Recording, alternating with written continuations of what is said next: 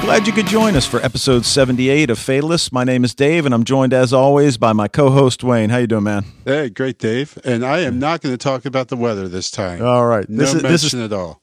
That's right. This is take 3 for us. We're having Skype problems, and now we're going old school, actually talking to each other on the telephone while we are recording, well, the way we usually do. So I've done this before with Mike, and it worked out okay, so we'll see. But anyway, we'd love to hear from the listeners. You can shoot us an email at fatalistpodcast@gmail.com or go to the website at fatalistpodbean.com. Leave a voicemail via the SpeakPipe tab or just record your own audio clip and send the MP3 as an attachment.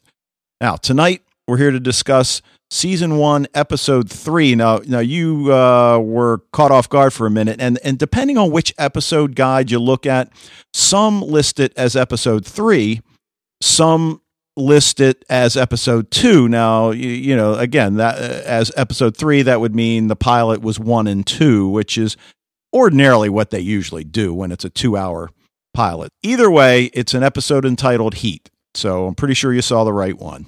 Sure, yeah, that is the one I saw, and you just kind of threw me for a loop when you threw that out there, but then, you know, when you explained it, it was like, oh, yeah, okay, I got it. So, all right, now before we get into that, in tonight's installment of Do We Care, do we care that Marvel's Agents of S.H.I.E.L.D. is adding at least 4 new characters to Season 2? Because to me, that seems like a lot.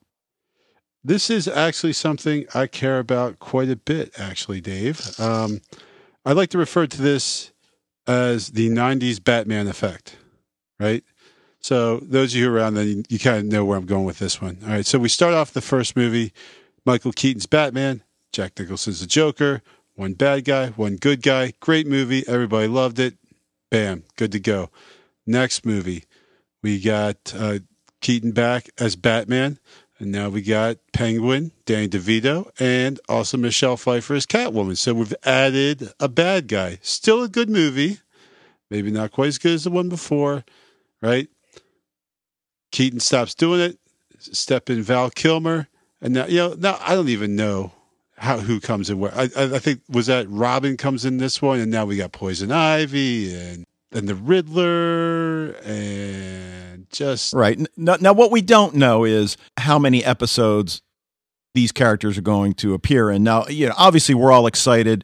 Lucy Lawless is going to be playing Isabella Hartley, and again, I'm nowhere near versed in the Marvel universe as much as you are, but we'll have Nick Block playing Lance Hunter, Reed Diamond playing Daniel Whitehall, and Reed Diamond, yeah, and Barbara Morris, aka Mockingbird. I'm not sure there's an actress attached to it, or they're not announcing it yet, or I've just missed it. But there's 4 right off the bat that seem to be fairly prominent characters. And again, I mean, we'll see, but it just seems like a lot. Like you, I love the show, and it's great the way it is. I don't like change, but we'll see. Yeah, well, kind of my point is that it seems like when like superhero movies especially start to founder a little bit creatively, their solution, let's bring in more superheroes, right? Right. And it doesn't work out, right? Just bringing and it happens in Spider-Man movies as well. The more bad guys you bring in, the more good guys you bring in, it just muddles the story, and that's really what ends up getting hurt is the story. Yep. But Reed Diamond, he's going to be a shifty guy. Yep. Right. He always plays a shifty character. Well, we don't have too much longer to wait. Do we care? Yes, we care. And I think we're both fingers crossed, and, we'll see how it goes. So, yeah, I'm not sure I'm liking it, but we'll see. All right. Now, in some sci-fi news tonight, it's been more than a year since news about Sci-Fi Network's potential Arthur C. Clarke adaptation of Childhood's End was talked about, but the network's finally given it a green light. 6-hour miniseries adaptation was first put into development early last year, and the studio has now given it a go. Project's going to be produced by Michael DeLuca, who did The Social Network, and Akiva Goldsman, who did A Beautiful Mind. Now, you're going to like the fact that it's going to have a distinct Whovian flavor, directed by Doctor Who alum Nick Curran, and written by Doctor Who writer Matthew Graham. Now, I don't know if you're familiar with the novel or not, are you? No. Okay, it's awesome. It is the tale of a peaceful alien invasion that essentially turns the world into a near utopia, it's going to be right up our alley, I guarantee you. Now, the book was published in 1953 and tells the story of alien overlords who come to rule Earth. They end all war, but everything is not exactly as it seems. And their arrival sets off a whole series of events that will change mankind forever. Sci-Fi president Dave House said this about the series: as we aggressively develop scripted programming over a diverse creative landscape, we want our content to reflect the greatest sci-fi stories from the past and present. The powerful themes of childhood's end, from the fearsome price of peace and prosperity to the very question of what constitutes a human being, remain fascinating and timeless. This will be the most ambitious project for sci-fi in many years. And, again, coming on the heels of Falling Skies, Defiance, it's going to fit right in. And to be honest, if they do it right, it'll even eclipse those. And obviously we both like those shows. Well, at least, for one more season for Falling Sky, who knows with Defiance, right? Yeah. Now, assuming Sci-Fi manages to bring the book to the small screen the way it appears, they will have succeeded where many have failed. Apparently, director Stanley Kubrick tried to make it in the 1960s, but was unable to secure the rights. There was a version by Abraham Polinsky that never made it out of the scripting phase, and as late as 2002, Universal Studios was kicking it around, and Kim Pierce was attached to direct it at the time, but nothing ever came of it. So no specific timeline for when it might arrive, but people that are good at speculating think maybe mid to late 2015. All right. Now, one cool. Short piece, and you're going to like this one. All right. We're still a month away from Supernatural's 10th season, but TV Guide has put together an infographic breaking down the Winchesters' 117 total deaths. Most fans of the long-running CW series know that the heroes, played by Jensen Ackles and Jared Padalecki, have died a lot during the show's near-decade run. Now, admittedly, most of these deaths came in the Season 3 episode Mystery Spot, which had Dean dying over and over and over. I was about to say, that's not really fair. Right. That's inflated information and statistics. But the infographic breaks down all the deaths, the causes, the resurrections, the effect it had, and who leads the death chart season by season. So I put a link in the show notes, and it really is impressive. I mean, you'll like it because the show. Not knowing the show, it was still impressive. So check it out. The link will be in the show notes. That's it for Sci-Fi News tonight. All right. I thought when you told me before, there was something that I would like, which I did like the bit about Supernatural. That was awesome. Yeah. But I thought you were going to tell me about the trailers for the new Star Wars movie that are out. Oh, no. Haven't seen them. I typically stay away from trailers, but we will see. All right. Well, listen. Some other exciting news. Got a few emails this week, and haven't heard from Bradley Huffer in a while, but it was great to hear from him again. Brad, thanks so much for checking in. And he says, hello, Dave and Wayne. I think going back to recap Dark Angel was a great idea. The show was absolutely amazing back in its day, and I was a huge fan that even ran a group about the show. First, it's too bad screen caps of the show are hard to find. Don't I know that? And all I can say in defense is that back in the day, there were several fan sites that are now long gone where pictures were in abundance. Now, for a little bit of historical significance, the night Dark Angel premiered was also the night of the first presidential debates here in the U.S. The Fox network took a lot of heat for airing this show over the debate, even though Fox did air the debate later that evening and every other network was showing it live. Well, at least Fox made one good decision about sci-fi television. Yeah, exactly. Now, he also says the slang on the show does take a little getting used to, but I don't get the big dealio. If you guys want to play a fun drinking game during the show, take 1 drink when Max's beeper goes off, 2 when someone gets excited over an item that is commonplace today, and 3 when Lydecker just misses catching Max. Again, yeah, I probably wouldn't even remember the end of the episode if I'd done that for this last one. I hear you. And he says, again, thanks for the trip down memory lane. I'm glad we don't live in a world with $8.50 sodas and 13-digit telephone numbers, but I do like to visit it. Brad, thanks so much for checking in, and hopefully you'll stick with us as we go down. Now, for you, memory lane, for Wayne and myself, this is a first viewing, so we're pretty excited. Now, yeah, definitely. Yeah. Now, the other email is a short one from Lisa Pogue, and she recommends to us the Dresden Files. Have you ever seen Dresden Files on Netflix? And I did check. It's also on Amazon. And she says, thought you guys would enjoy it, especially the Faye characters. And, we're always interested in what the fans and listeners think we might like and maybe should check out. And, I was thinking, Wayne, back in the day when we started the podcast, when we used to do all those pilot previews, who knows? Maybe we can get back to that again. Yeah, that'd be cool. So yeah, we're kind of skipping around with, toying around with the format of the show. But yeah, I like doing the pilot previews. That was awesome. Yeah. So anyway, thanks guys for sending those emails in, and the rest of the listeners, hey, let us hear from you. All right. Well, Dresden Files is unavailable to stream on Netflix. Really? Well, I did check on Amazon. Cancel my membership. It is available on Amazon. It looks like at least season 1. So that's obviously we'll start at season 1. So we'll check it out. We are here to talk about season 1, episode 3 of Dark Angel, called Heat, that aired October 10th, 2000. Written by Patrick Harbinson, directed by Michael Cattleman, who directed the Primeval movie. Directed episode 2 of Birds of Prey, which was the one entitled Slick, if I'm sure you remember that one. Also directed 6 episodes of True Calling, which stars Eliza Dushku.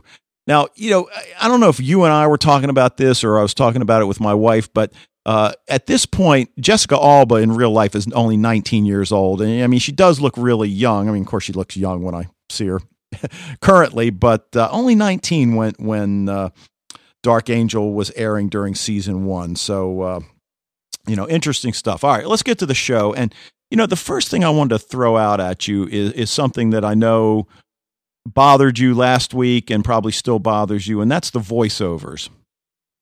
Yeah. Now, I guess what struck me this week, it's as if she's having these conversations with 2 aspects of herself. And I'm wondering, is that just a storytelling device, or is it supposed to make us think that, there really is something psychologically at play here? Not a split personality per se, but, maybe something that's as a result of the genetic engineering that she's been subjected to, or is it just a way to tell the story? That is a good point I hadn't considered. That's a possibility. I'm still not crazy about the voiceovers. Like I said, I mean, for me, voiceovers is kind of like lazy storytelling, Yeah. Especially in film, you can do so much that you don't need dialogue to show everything. Like if you wanted to be more artistic, you could get across that same information in a nonverbal manner. Yeah. So that's and I'm not saying I'm opposed to them just per se all the time, but I think if you use them too much, it's just because it's unnatural. It takes you out of the story, right? Yeah, sure. So. All right. Well, I think both of us agree this episode wasn't as good as the pilot, but I guess that's not unusual. We do have a new title sequence on this episode, which was, I think, much cooler than was. I liked. Yeah. Well, I don't think we got one at all last time, right? I mean, yeah. I'm not even sure now. I can't even remember. But opening scene, we're on this old ship in the harbor, and again, before we move on, I just got to say, Chuck D was the co-writer of the theme song. Oh, okay. From Public Enemy. Oh, okay. So I thought that was really cool. Yeah, I didn't realize that. So yeah, he's a guy from your generation. All right. Well, yeah. Well, he's probably a little older than me, but yeah, like I was big in the Public Enemy in high school for sure. Yeah. All right. So we've got this old ship in the harbor, and we've seen this boat before. It looks like it's all rusty. There's probably some experiment going on in the hull, but not this time. You just knew there's going to be shady guys around there and shady deals. It's just a very sketchy looking place altogether. Yeah, so we got the bad guys arguing over money. Max swoops in, grabs the cash, and leaves the bad guys to blame each other as they pull guns on each other, kill each other. We've seen her, I don't know, is this about the 4th time we've seen her dive into the water, and she swims away with the money. So... Yeah. And then she just totally beats up those 2 dudes first. Right. Now, there's another, it's really a brief scene right after that where it appears she's in bed sleeping and seeing these visions of a fetus in fluid, certainly a well-developed fetus in fluid. And I'm thinking, is this supposed to be like she has some sort of memory of her birth? Or, I mean, I'm wondering, Yeah. now you did, way back when, didn't you do a little segment on Brave New World? Yes. And it got me to thinking, if you recall, in Brave New World, where they did things if they were going to breed an individual to, say, work on the power lines where they would spend most of their working time upside down, they would, while they were still, inside the mother, they would, put the mother and make her be upside down. And so I'm wondering if it's, some sort of nod to that. Well, they didn't have mothers in Oh, right, Brave New right. World. The test tubes. They were right. in beakers and stuff. But yeah, you're exactly right that they would, even before they were born, they would begin to condition them for the role that the individual was to play when they were decanted. Yeah. So, all right. Well, we got a couple storylines here. Certainly one, and maybe even the main one, is Max trying to track down Hannah, the woman that stopped on the road that night of the escape, and took her in, albeit briefly, and basically sent her, I guess, on her way to freedom. Logan found records of a SAC base in Gillette, Strategic Air Command, and it was kind of unusual. I thought this was very cool when he talks, when he's telling her that for an Air Force base, it had surprisingly few pilots. Yeah, but a lot of janitors and stuff, and well, he said geneticists, dietitians, teachers, it was shut as if there were like a whole community there. Yeah, but not really anyone flying. Right, and it shut down 3 months after the breakout. So, obviously that's kind of an alarm. And there's one individual named Hannah Sokova, and Max, of course, says, "Well, that must be her. Where is she?" And Logan's trying to get her to not go off half-cocked. He says this is one piece in the bigger puzzle, and if you go now, you might ruin the whole thing. And you think for a second that she might listen to him, but of course, no. Well, I didn't, because from what even the little I know about her from the pilot, she is, she thinks with her heart, not with her head. Yeah. And that's how he got her to start working for him in the first place, right? Right. Oh, yeah, absolutely. So he knows that. He realizes that about her. So if he didn't want her to go find Hannah, he shouldn't have told her, which then leads me to think he wanted to tell her. He wanted her to go because he's too clever by half to do that. Right. Now she's also interested in finding Zach, right? The boy that was in her. That's what ultimately she's hoping to do, right? Right. And again, I certainly think she's interested in reconnecting with any of them that got out and actually survived. And, we don't really know how many that is at this point. I mean, we know that 12 initially escaped, but whether or not all 12 are still alive is probably unlikely when we see the resolve that Leidiger has, which I guess it's one of my questions. I mean, why is he so focused? I mean, is it merely to cover up this experiment that I mean, clearly it was covert, but for the time period, was it that shocking? Well, I mean, yeah, I think, but I don't know if the cover up is really his thing. He was creating weapons here. It's almost like you create this awesome bomb and someone steals it, or even worse, it gets up and walks off by itself. So you'd be interested in getting that back simply because you've been really thinking about using this thing. Okay. And you want to see what it can do, Okay, so you think it's that as opposed to maybe being afraid of what they might do on their own. Because, somebody like Max, she clearly doesn't want to hurt anybody. Now we don't know what the rest of them are like. Right. Yeah, that could be, that's very likely as well, probably more likely than what I said. But also, I'm throwing this out here as the least likely of our three now predictions, is that he is like her father or something. Okay. Like all this stuff about her mom and everything, and like maybe there's something going on here. Well, yeah, maybe it's personal. It could be. Well, we'll see. I'm going to go out on a limb and say no, but you never know. Now, as all of this is going on, you've got the title of the episode, Heat. And, at first you think, oh, is it mean because the heat's on with Lydiger, hot on her tail? But no, it's that she has feline DNA sprinkled in with her own, and 3 times a year she goes into heat. Right. And she has to scratch the itch. Yes. Yeah. And also in the bar scene, we learned something about Kendra that, last time we talked, you said that, right? Weren't you trying to tell me that she was a lesbian? Yes.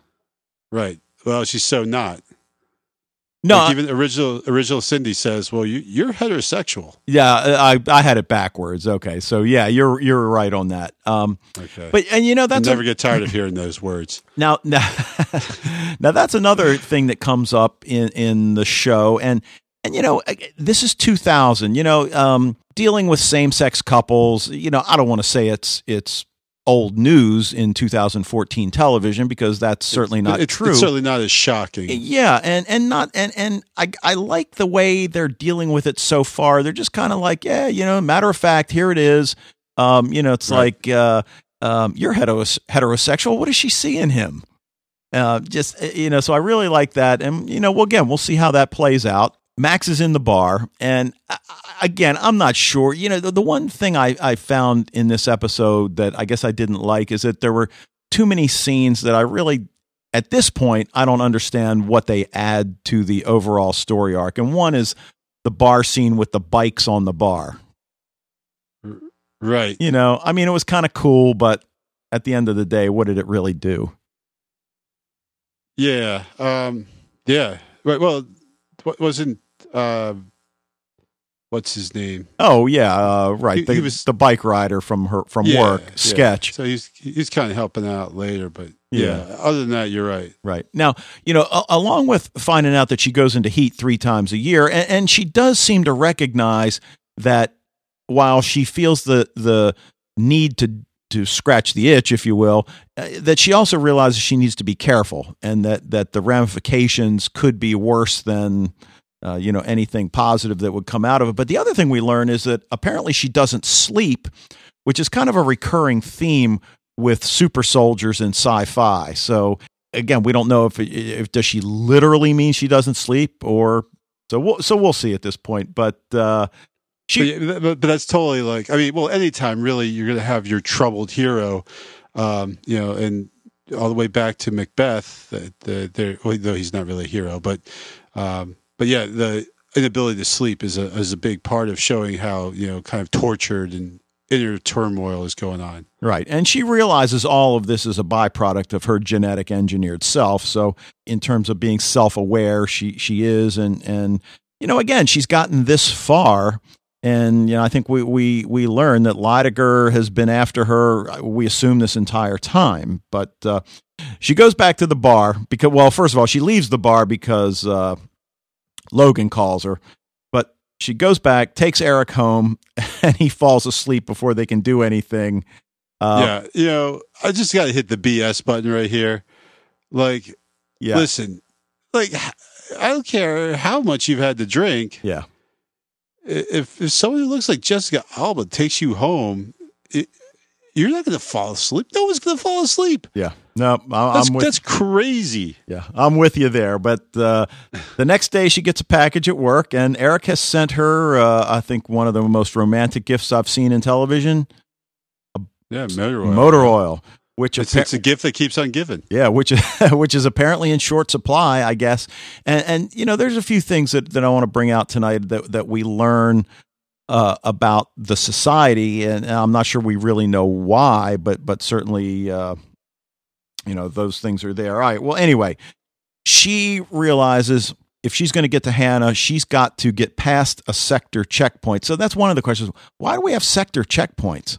What is it that, because again, it seems as if they're keeping the people in, Right. rather than trying to prevent people, from coming in. Oh, yeah, definitely to keep people from getting out. So there could be a number of reasons for that. And when you say sector, you realize now they have people segmented off into different, into different sectors where people are in different areas, different people in different areas. They, obviously don't want them crossing over and interacting with the other sectors. So yeah, it's a little bit more than we saw in the pilot. We mentioned how we see the evidence of police state kind of in the background, but it really was only minimally at the forefront. But now we really see the police state a lot more in this episode. Right. And, she thinks that Eric has a connection. It turns out he really doesn't. He was just lying to... Which surprised nobody, right? No, exactly. She runs the roadblock. And we also realize that she can, like a cat, see in the dark. And because at first I thought there was something about the glasses that she always wears that have that yellow tinted glass in them that somehow helped her see. But that's probably just something to cut glare or whatever. But one of the things, and I'd read an article, it's probably been about a year ago, where some writer on some genre TV show was talking about the danger of when you use gadgets in a show. So he's waiting, Eric's waiting for her on the dock, and the pager goes off. Drink. Our students probably wouldn't even know what a pager is, would they? Yeah, I doubt it. And that was long ago. In fact, then what he has to do is go to a payphone and calls, as it turns out. They don't know what payphones are either. Yeah, actually. I'm pretty sure. But man, was that cool or what Logan does, which is basically to hijack the comm system of Lydiger. Yeah, that was super cool. That was really cool. Yeah, impersonating Team 2, says they've got Max, meet at the rally point, and it was just perfect. Now, whether she knew, I mean, because that was happening. Remember when she and Hannah were under that bridge, hiding on the ledge? Yeah, right. Yes, right. And the team was up, in their Humvees, kind of looking. Right. I don't think they really searched all that well. No, but they were about to. Yeah, and so we wonder whether she could hear the radio. I mean, certainly she could hear the vehicles drive off and knew she was safe. But right. And then I love the improvised zip line escape. Yeah, that was cool. My oldest son was just showing me this video on YouTube of people. I'm not sure where it was, but they were doing this. They had this zip line going off of a building. It was like over across a bay. And then, so they'd zip line about halfway down, and they'd let go and they'd base jump the rest of the way, which was just crazy. Wow. It was insane. Yeah. Oh, man. It's pretty cool, though. Now, the other thing that I'm, not crazy about, I felt like, there was maybe a little bit too much action in this. The escape scene maybe a little too long. I mean, it wasn't inordinate, but again, in a 40-minute show, I guess it could have been shorter, but she and Hannah escape through the woods, and I was waiting for Hannah to fall and sprain her ankle, but thank God they didn't use that trope. Well, she did, didn't she? Well, she fell, but I don't think she, Yeah. She just fell down, leave me. Well, they did the leave me thing. She's like, no, I'm not leaving you. Right. So, see, that's that bugged me, just because, again, a show like this that has such a fresh original idea, a fresh original take, for them to fall back on such an unbelievable cliche of every chase scene ever done was disappointing. Right. But I must say, and you'll probably disagree with me and tell me I'm a sap, but I was definitely not expecting, right? It's like they're about to be caught. She can't get the little motorboat engine started. Here comes the big boat that you assume are the bad guys. And no, it's Eric who stole a boat and here's coming to the rescue. So I didn't necessarily see that one coming. Yeah, I didn't see it coming, but you are a sap. Because Eric is totally annoying, right? Oh, he's so annoying. I love him as a character. Yeah, I don't know if I love him. I think I just found him annoying. So, but when he rescued, I'll admit it was kind of cool. I was like, oh, it's Eric, more like it's like, well, I guess someone had to save him, Yeah, well, anyway, so they get home, and in one of the funniest scenes, I think, in the whole episode, Eric breaks up with Max. And yeah, that I like. Yeah, and Max is just good. trying to be, I was waiting for her to even, maybe try to shed a little fake tear, but I don't think she had that in her. But, so it'll be curious to see whether Eric shows up again. I mean, he's the kind of character that he definitely provides, obviously, the comic relief. And I could see him proving valuable somewhere down the road. Now, Logan's got a passport, travel documents, and, now Max gets to come full circle, and now she can help Hannah escape to safety and give her the money, which we assume was probably from that haul with the bad guys on the boat. Right. But did you notice Hannah says, it's not safe for you around here. And she tells her, I can take care of myself. Plus, there's someone around here who needs me.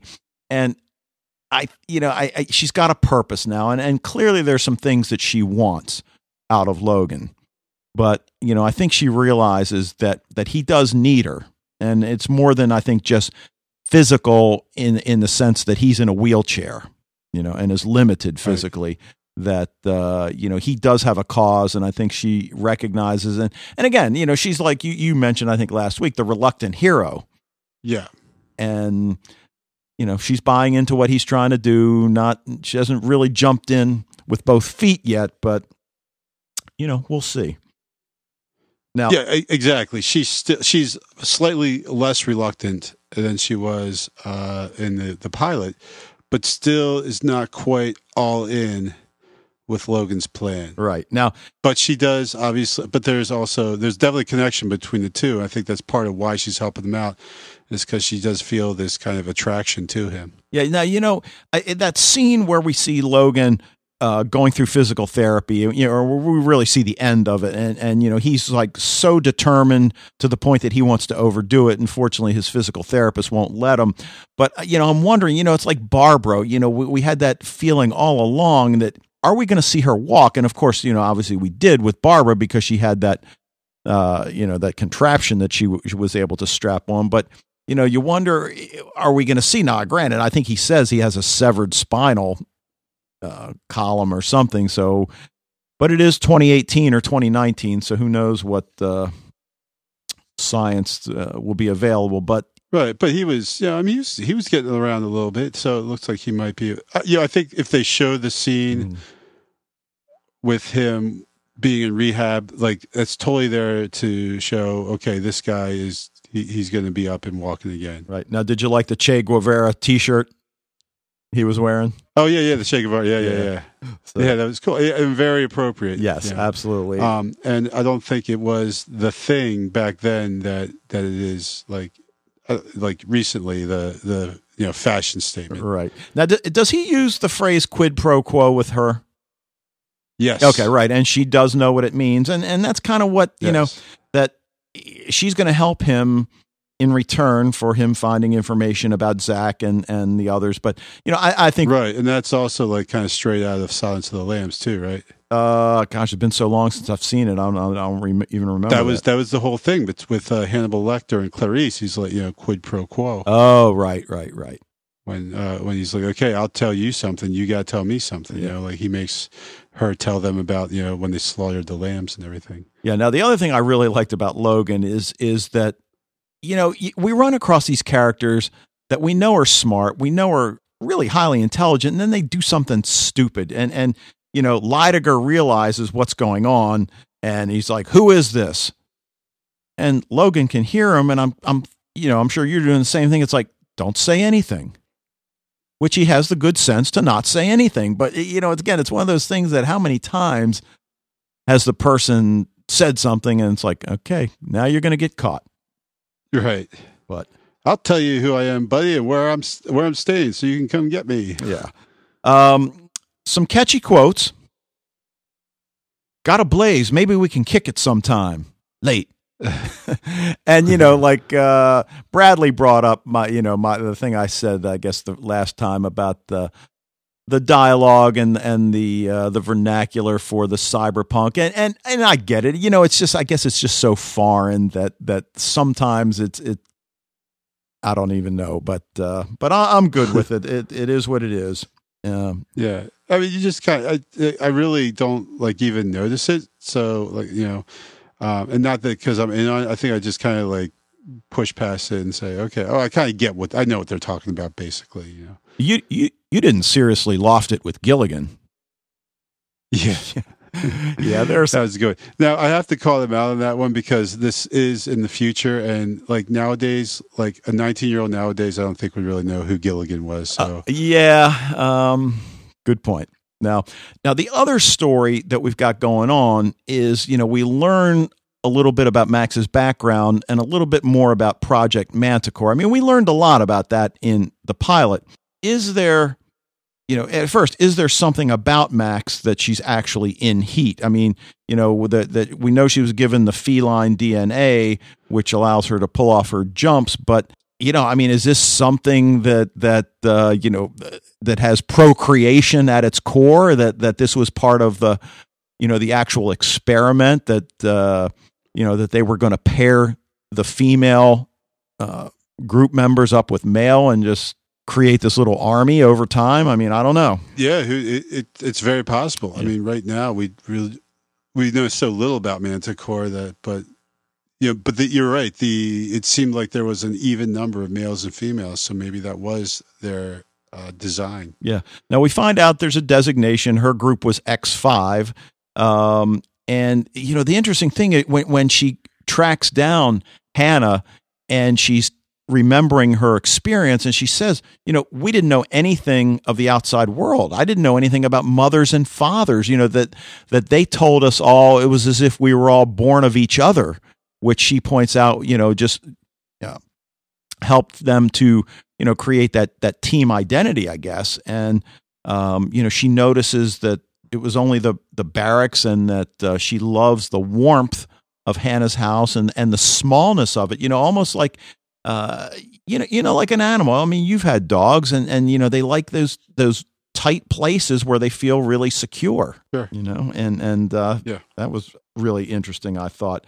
But I guess the biggest plot point occurs when Max asks about her mother, and at first Hannah tells her she doesn't know anything. Right. We're not buying that, right? And then at the very end, she comes clean. We assume she's telling the truth. I'm gonna assume she's telling the truth. Sure.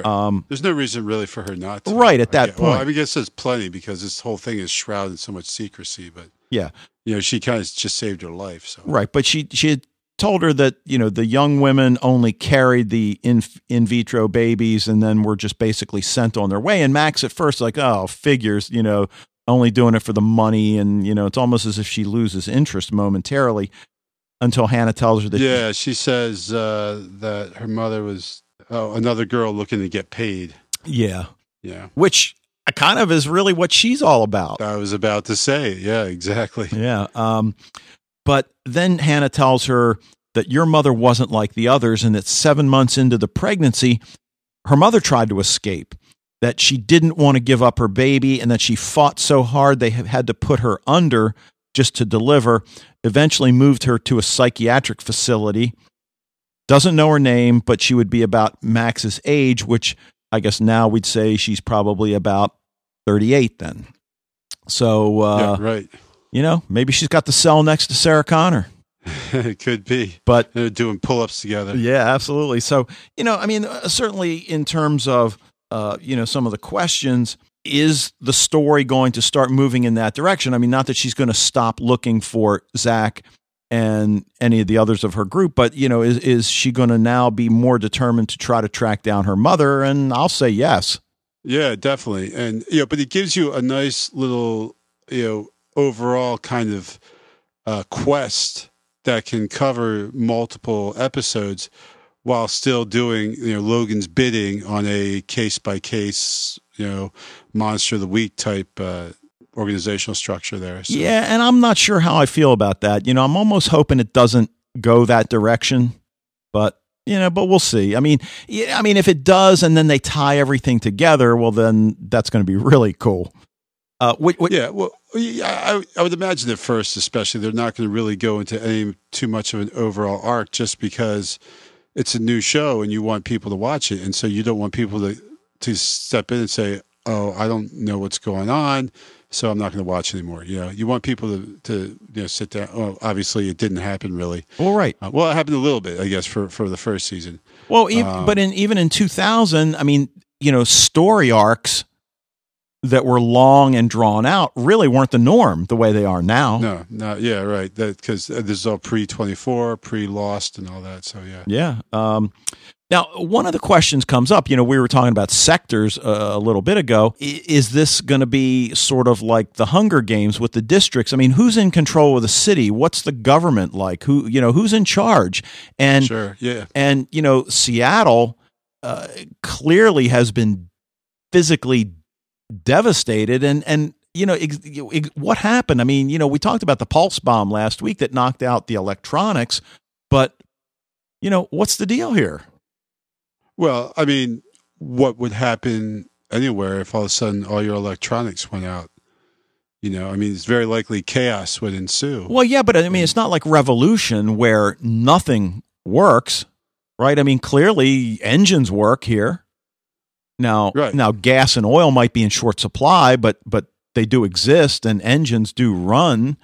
But if is this where they say like America became a third world country overnight? Yeah. Right. So it's just like, resources are short. It's not that necessarily that physically you can't do things, but now like order breaks down. There's, violence in the streets, law and order is not there to maintain the peace, and people turn on each other. Yeah. But are there sections of the country that are doing fine? We wonder.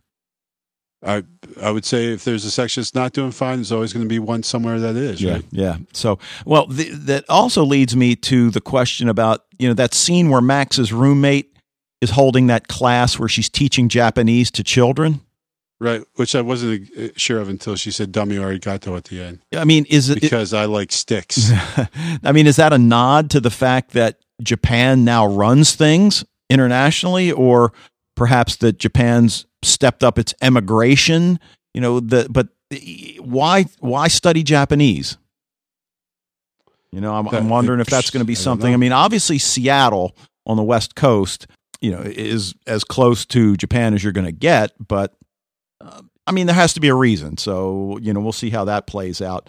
Yeah, it could also be like they're hoping to emigrate to Japan. Yeah, right? yeah. Because maybe Japan's still the only one of the few solvent countries on the earth. So, maybe their hope is like just as people hope to come to America, maybe in this world, people hope to be able to emigrate to Japan. Yeah, I mean, and you look at historically what Japan's done. So.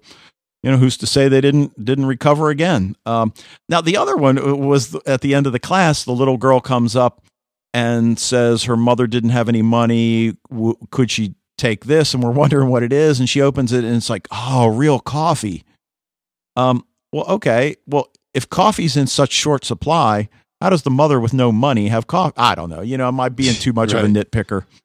But I think it speaks more to. Well, I mean, maybe she works at a coffee factory. Yeah, good she's point. Got a boyfriend who got a coffee connection here. So actually, you're right. There's a bunch of possibilities. But and I think the important thing though is to just kind of drive home the point that there are shortages. That I mean, not that we couldn't figure that was probably the case, but something like coffee is important then, just like it is now.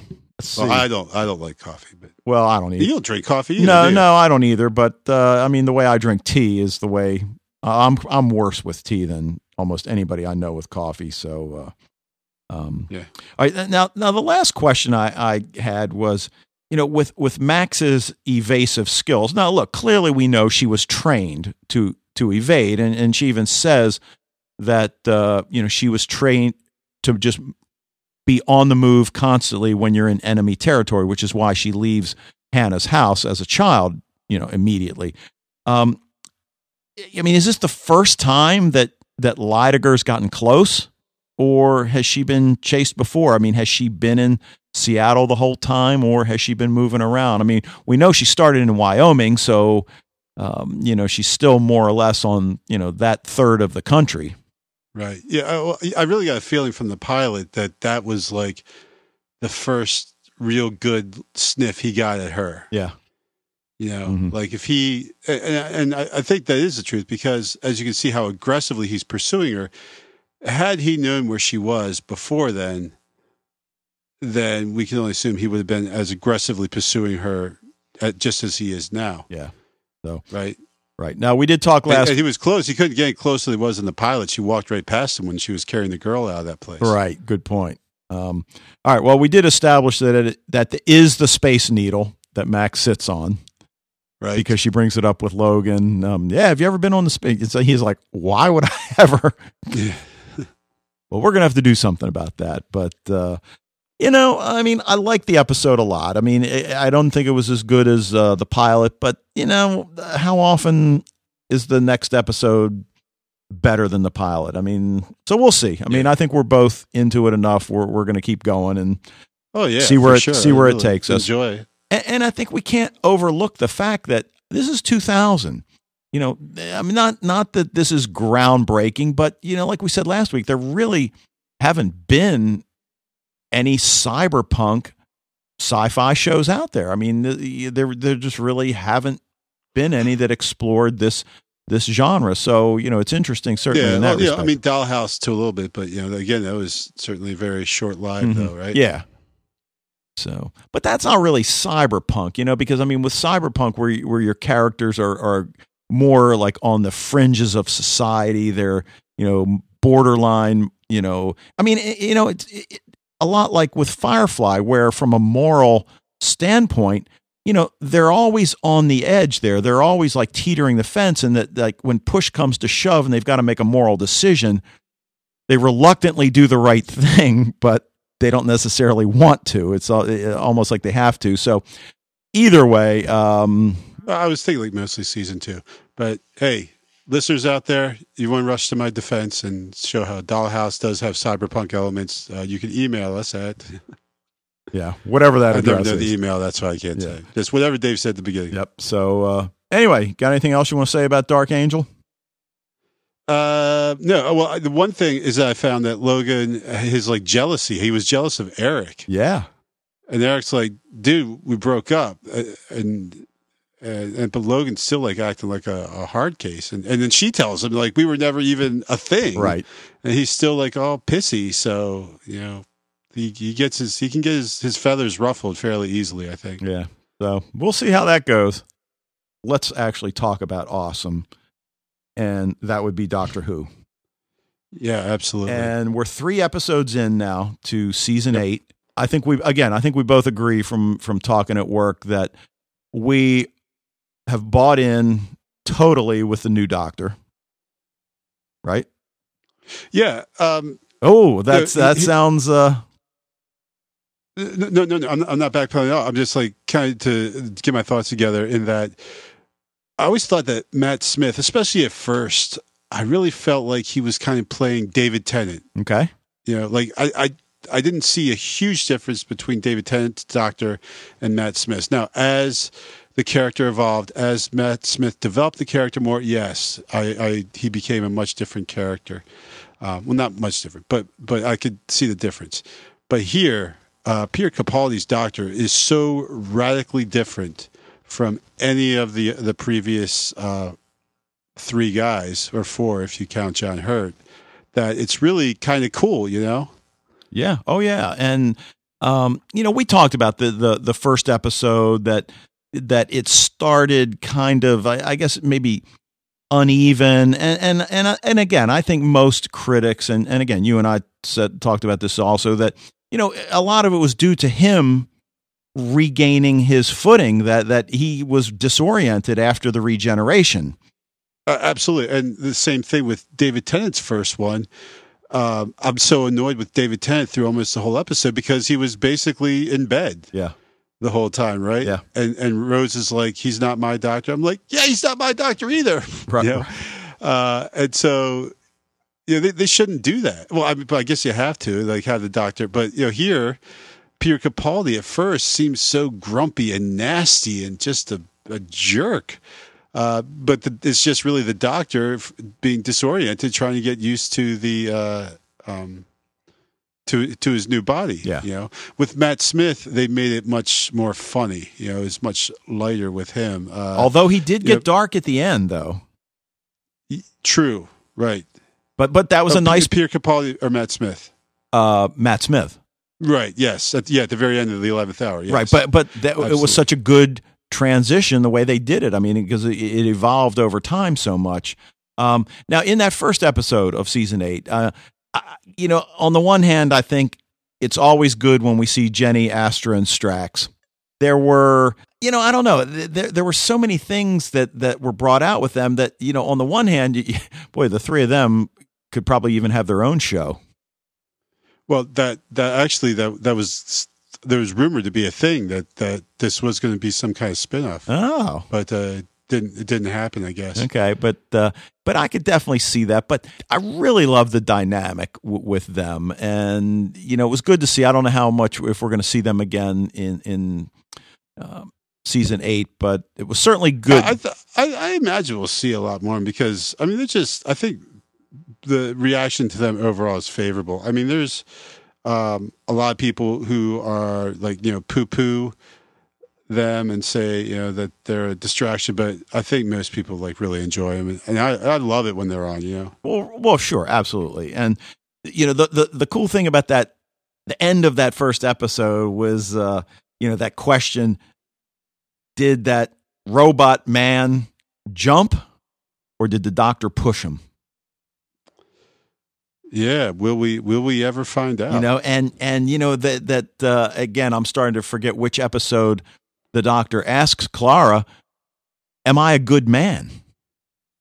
And right, and I don't think she answers him really, does she? Well, at the end, she says, "I don't know." Yeah, and he should have said, "That's not an answer." Right, but is that going to be the path we take in season 8? And if it is, that could be awesome. About again his quest to find out. Really, am I a good person? Am I a good man? Right. And listening to the Doctor Who podcast, it seems like they were frustrated with Clara because, this whole thing about that's not the Doctor. Well, it is. You saw him regenerate. It happened right there in front of you. But I guess the same thing, Rose was very confused as well when it went from Eccleston to Tennant, right? Yeah. I guess that's kind of natural, but Clara, especially in that first episode, was really seemingly treating him like he was a completely different person, and it wasn't. He was just disoriented, and as Vastra said, he needs your help right now. Right, and instead of you wringing your hands, complaining about how he's not like you want him to be, help him. Oh my God! And speaking about just scenes that are just so moving, so emotional. I mean, that scene at the end when she gets the call from Matt Smith's doctor. Yeah, that was wild. Yeah, so certainly, I didn't see that one coming at all, and I'm so glad we stayed spoiler free. Now, I'm not a huge Dalek fan, even though I want a Dalek for my studio here. Right. But I loved the twist in the second episode. Yeah. I like the Daleks. I think they're great. I think they're a fantastic baddie, especially the completely implacable type bad guy is fantastic. Like the Cylons in Battlestar Galactica. But to hear a Dalek talk about like beauty and all that stuff, it seemed a bit much. Mm-hmm. It was a little difficult to swallow. See, but I guess that's what I liked is that it was like the anti-Dalek. And I was wondering what was going to happen. I mean, was it, it's like, is it planting the seed that, here's the first, then will that lead to a second and then a third? And, of course, that's not going to happen. But Right. But, I mean, if you got just one Dalek, as we saw in that episode, can do some damage, right? Who was it that didn't realize that the Dalek was actually a living being?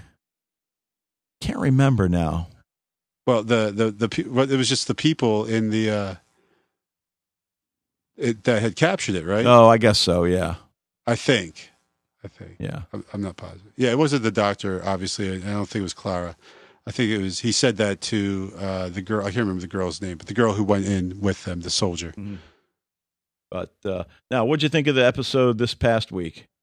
Yeah, at first I wasn't sure about it. At first, the whole fighting with the sword and the doctor with a spoon seemed a little silly at first, but once this whole the conflict between the doctor and Robin Hood, it was a very funny episode, I thought, and I really enjoyed it in much the same way that I enjoyed Robin Hood movies when I was a kid, because of the adventure, the snappy dialogue, the love interest, the sword play, all the arrows, all of it, everything that went into a great, the Errol Flynn Robin Hood movie is what I enjoyed about this Doctor Who. Well, yeah, and the other thing that I think is really cool about what they're doing here, because, look, in the past, there's always been that hint of a romantic relationship, even though we never saw anything between the companion and the doctor.